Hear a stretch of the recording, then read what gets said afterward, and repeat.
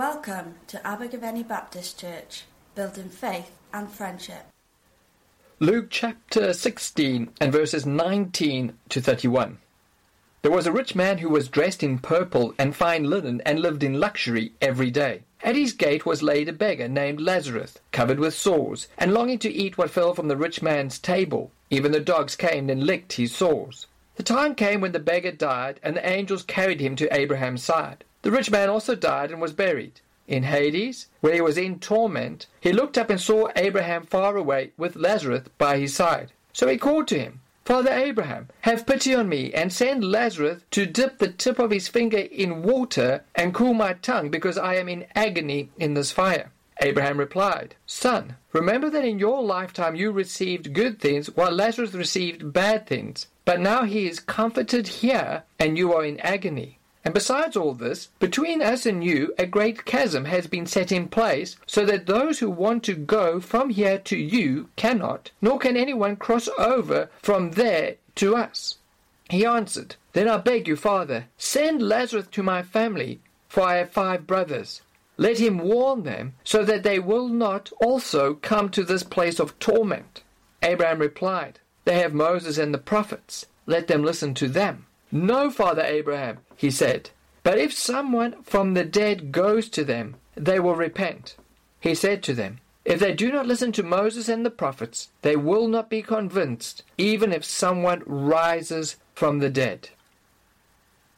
Well, we continue our series entitled The Parables Jesus Told, where we're looking at those parables, those pointed stories, those stories that make a point within Luke's Gospel. And today we're going to be looking at Luke chapter 16 and verses 19 to 31, the parable of the rich man and Lazarus.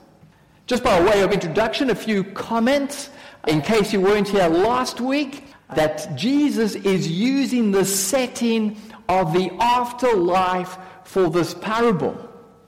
Now, the Bible teaches that when you die, you will be judged according to what you've done. And none of us are perfect. We all make mistakes. We all get things wrong. But if you put your faith in Jesus, and if you follow Jesus as best you can and by the help of God, then we will experience forgiveness. We will experience eternal life. And we will rise to a new life in a new and restored creation. However, if you do not put your faith in Jesus, if you do not trust Jesus, then you'll be judged according to what you've done. And God's judgment will be fair. It will be just.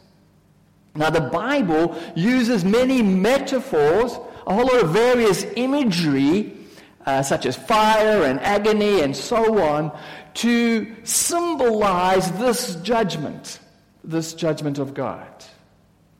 And we shouldn't take them literally. They're metaphors. So we shouldn't push the details in this parable too much. So for example, when Abraham is in paradise and he's having a conversation with the rich man in the not so nice part of Hades, the realm of the dead, we shouldn't take that literally.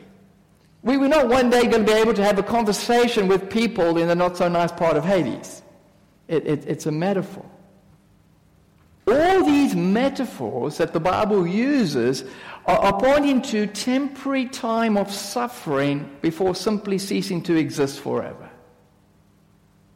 So, when a non-Christian dies, they will suddenly come to the realization that there is a God who loves them and wants a relationship with them.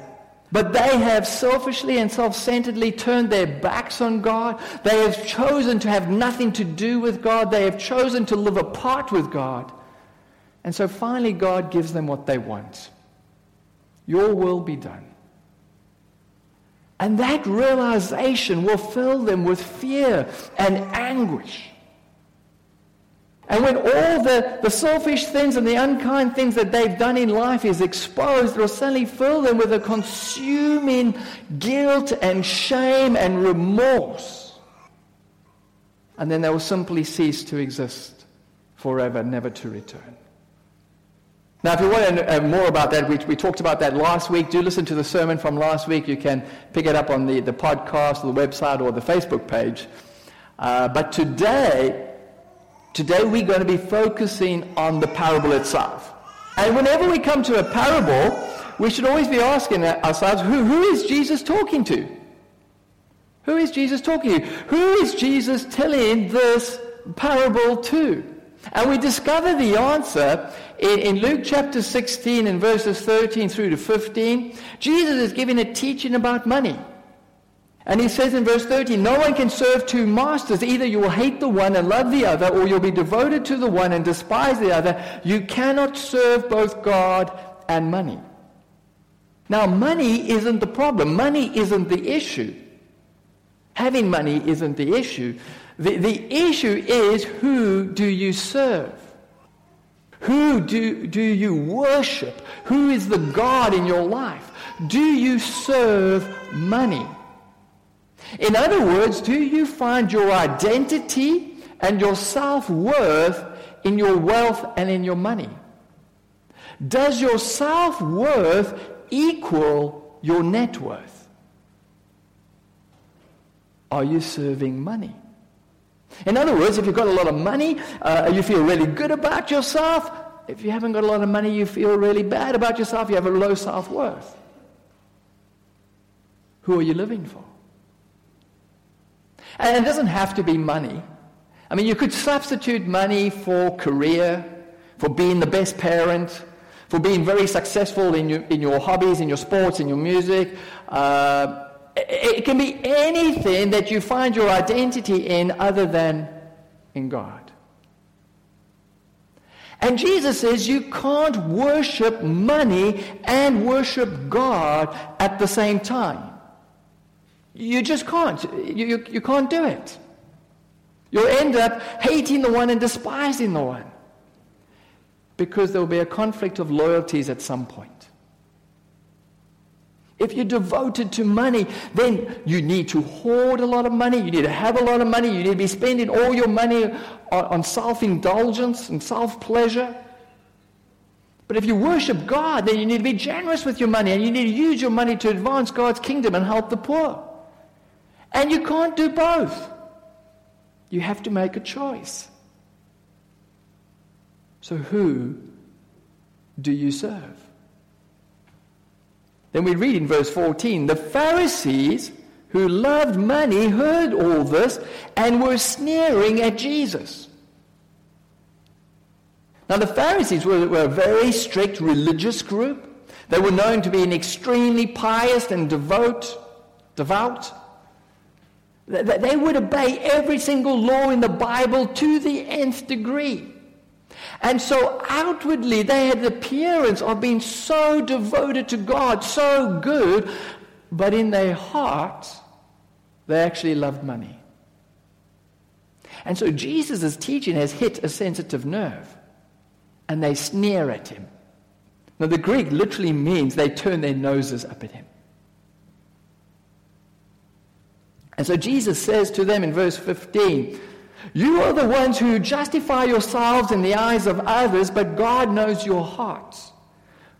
What people value highly is detestable in God's sight.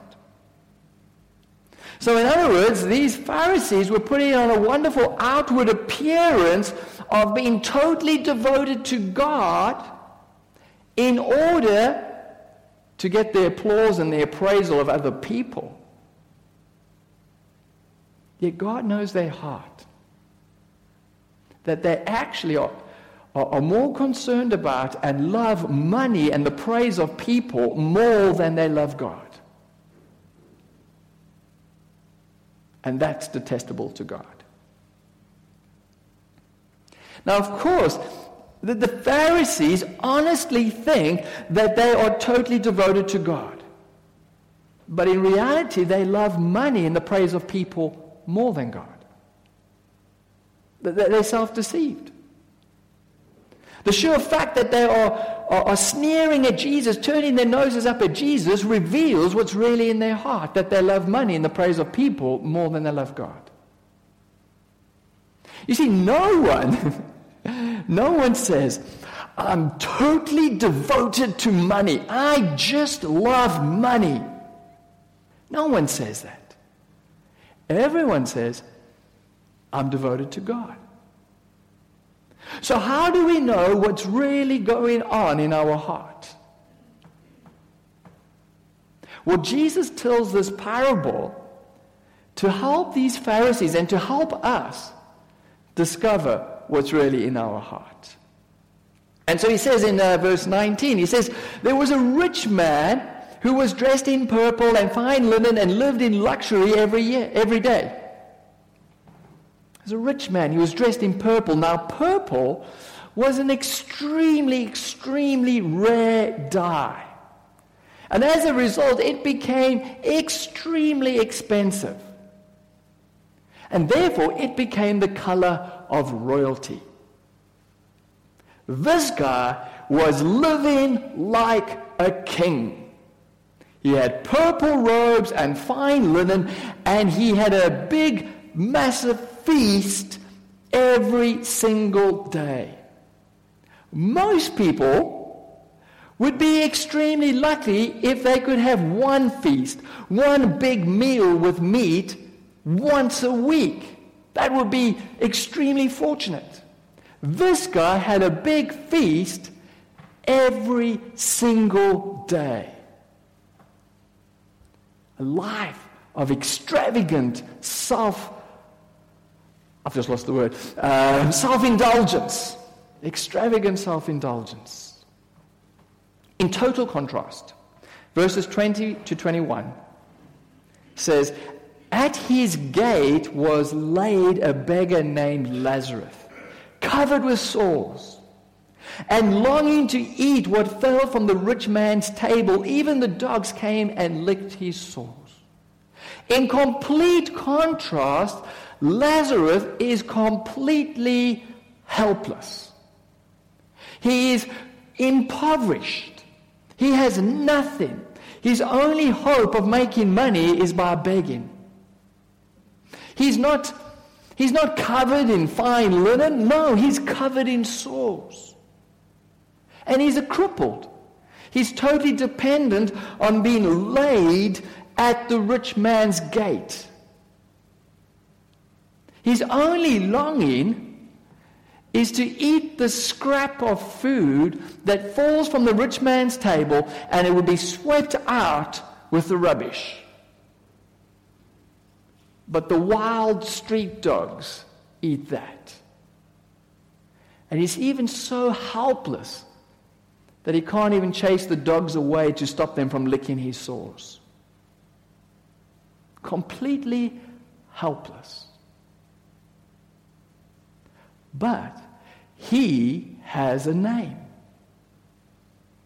He's the only character in all of Jesus' parables that gets a name.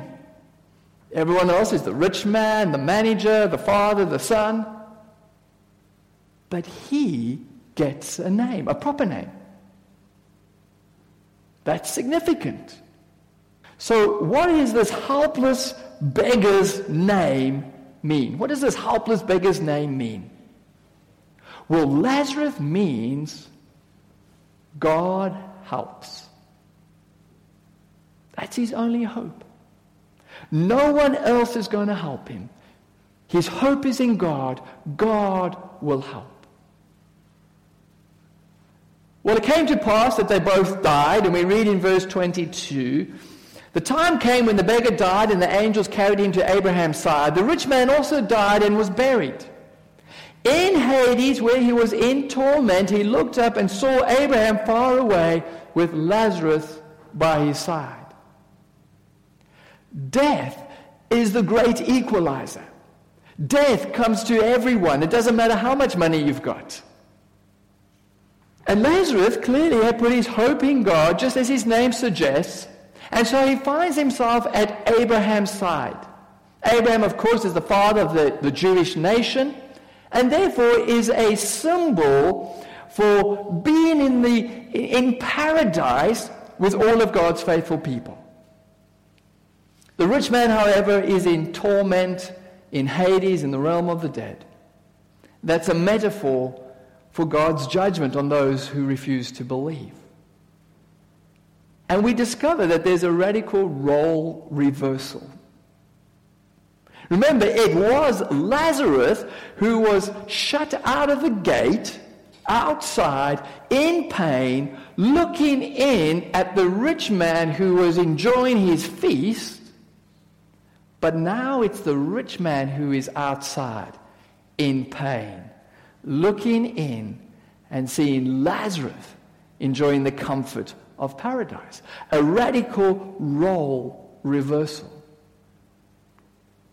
And so we read in verse 24, the rich man says, "Father Abraham, have pity on me and send Lazarus to dip the tip of his finger in water and cool my tongue, because I am in agony in this fire." That's a really interesting verse. Firstly, take note that the rich man doesn't ask to get out of the place of torment. He just asks for Lazarus to come in.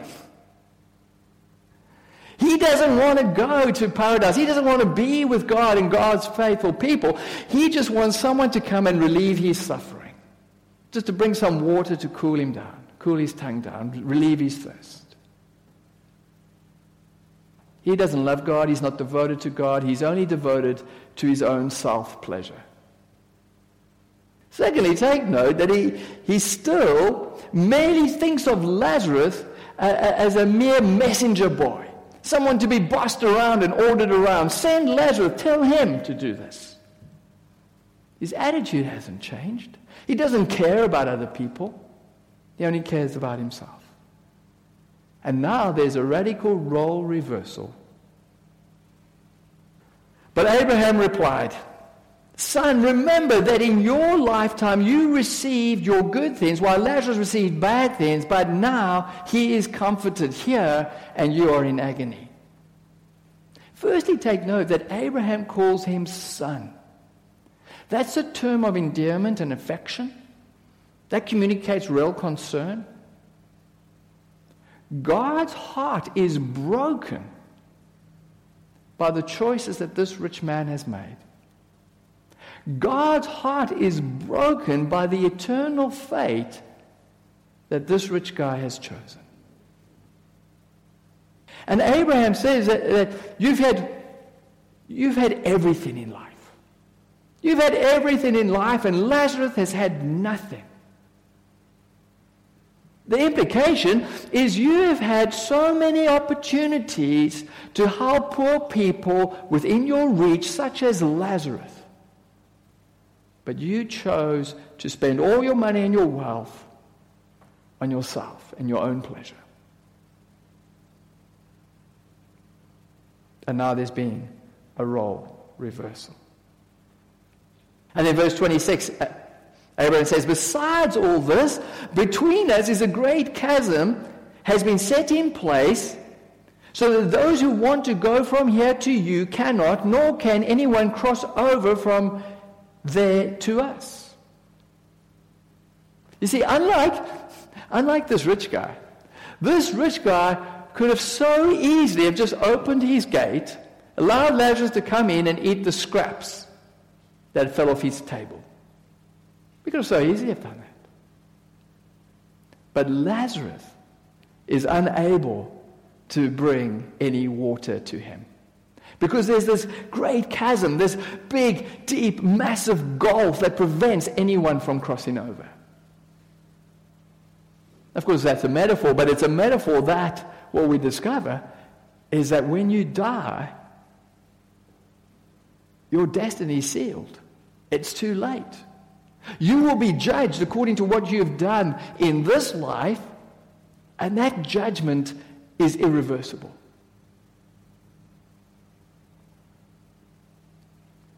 In verses 27 through to 31, the rich guy then asks if Lazarus could be sent to his brothers to warn his brothers so that his brothers wouldn't end up in this place.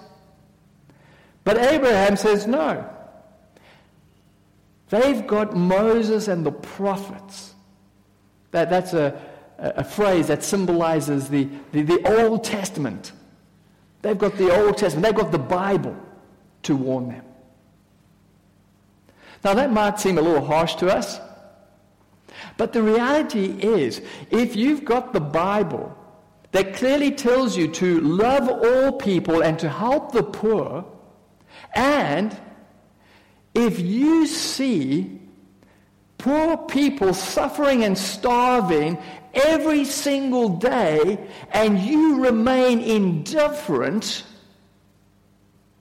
then nothing's going to change you.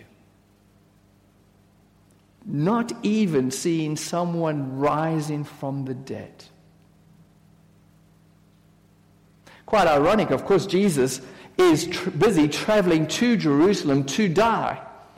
And he knows that when he rises from the dead, there will be many Jewish religious leaders who will still refuse to believe in him, will still refuse to change. So what is the point of this parable? What is the point? Well, these religious leaders, these Pharisees, were just like this rich guy. They wanted the poor and the outcast to be out of sight and out of mind so that they could enjoy their wealth. And of course, Jesus keeps welcoming and hanging out with all the wrong people, with the poor and the outcasts, like Lazarus, the very people they were trying to ignore. And so Jesus is warning them, change your ways before it's too late. You see, if you spend your whole life, living your whole life for your wealth, enjoying your money, self-indulgence, self-pleasure, when you die, all of that will be taken away and you'll be left with nothing.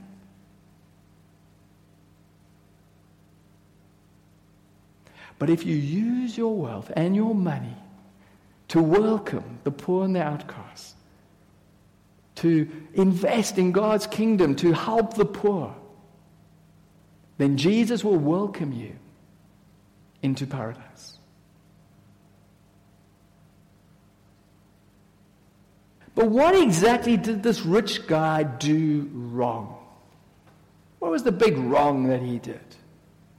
I mean, he wasn't deliberately cruel towards Lazarus. He wasn't. What he did wrong was that he never noticed. He never noticed. Lazarus was just part of the landscape. He believed it was quite natural, quite normal and inevitable for there to be people like Lazarus who were starving and in pain and in hunger.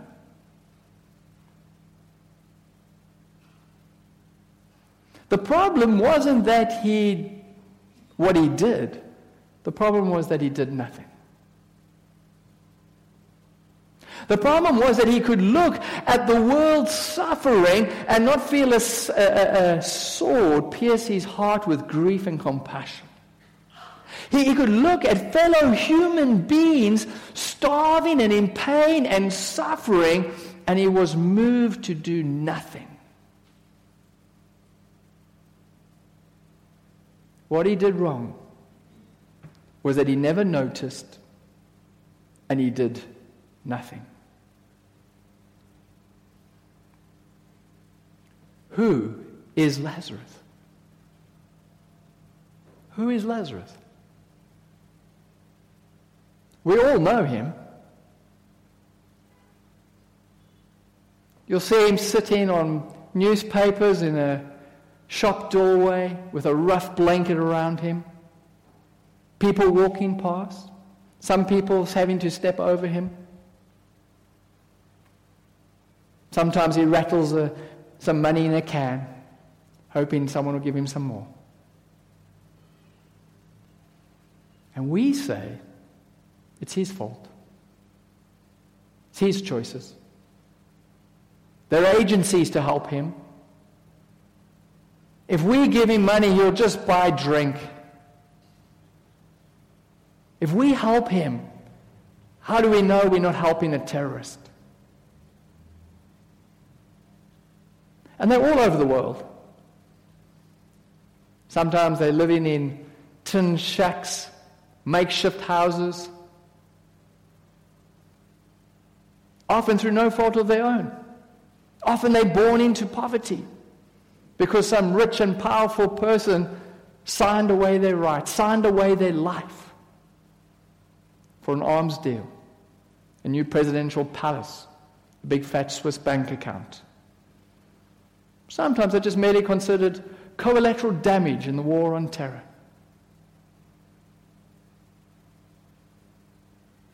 And the distance between the rich and the poor, sometimes we don't literally live side by side, but the TV brings us together. We all know Lazarus. He's our neighbor. So let's not walk past without noticing. And let's not do nothing. Let's pray. Heavenly Father, we are massively humbled by this parable. Because, Father, as we read it, we suddenly realize we are the rich guy. Maybe not that extreme, but, Father, so often we just like to keep the poor, the outcasts out of sight and out of mind so we can enjoy our luxuries a little bit better without feeling guilty. Father, please forgive us. Please forgive us for our apathy. Forgive us for not noticing. Forgive us for doing nothing. Father, we pray that by your Holy Spirit, you would fill us with your compassion and your love, your sacrificial love, that we would notice, that our hearts would be broken every time we see Lazarus. And Father, we might not be able to change the world, but Father, help us to make a small change. Even if we make a change just for one person, but help us to make a difference. Father, we so often declare, yes, we're devoted to you, yes, we love you, yes, we follow you, but Father, when we look at this, we suddenly realize that in our hearts we're devoted to money, to pleasure, to people's praises, to self-indulgence. Father, please forgive us. Father, please, by your Holy Spirit, make us more and more like Jesus. We ask this in your name. Amen. Thank you for listening to our podcast. For more information about Abergavenny Baptist Church, please visit our website at abergavennybaptist.co.uk.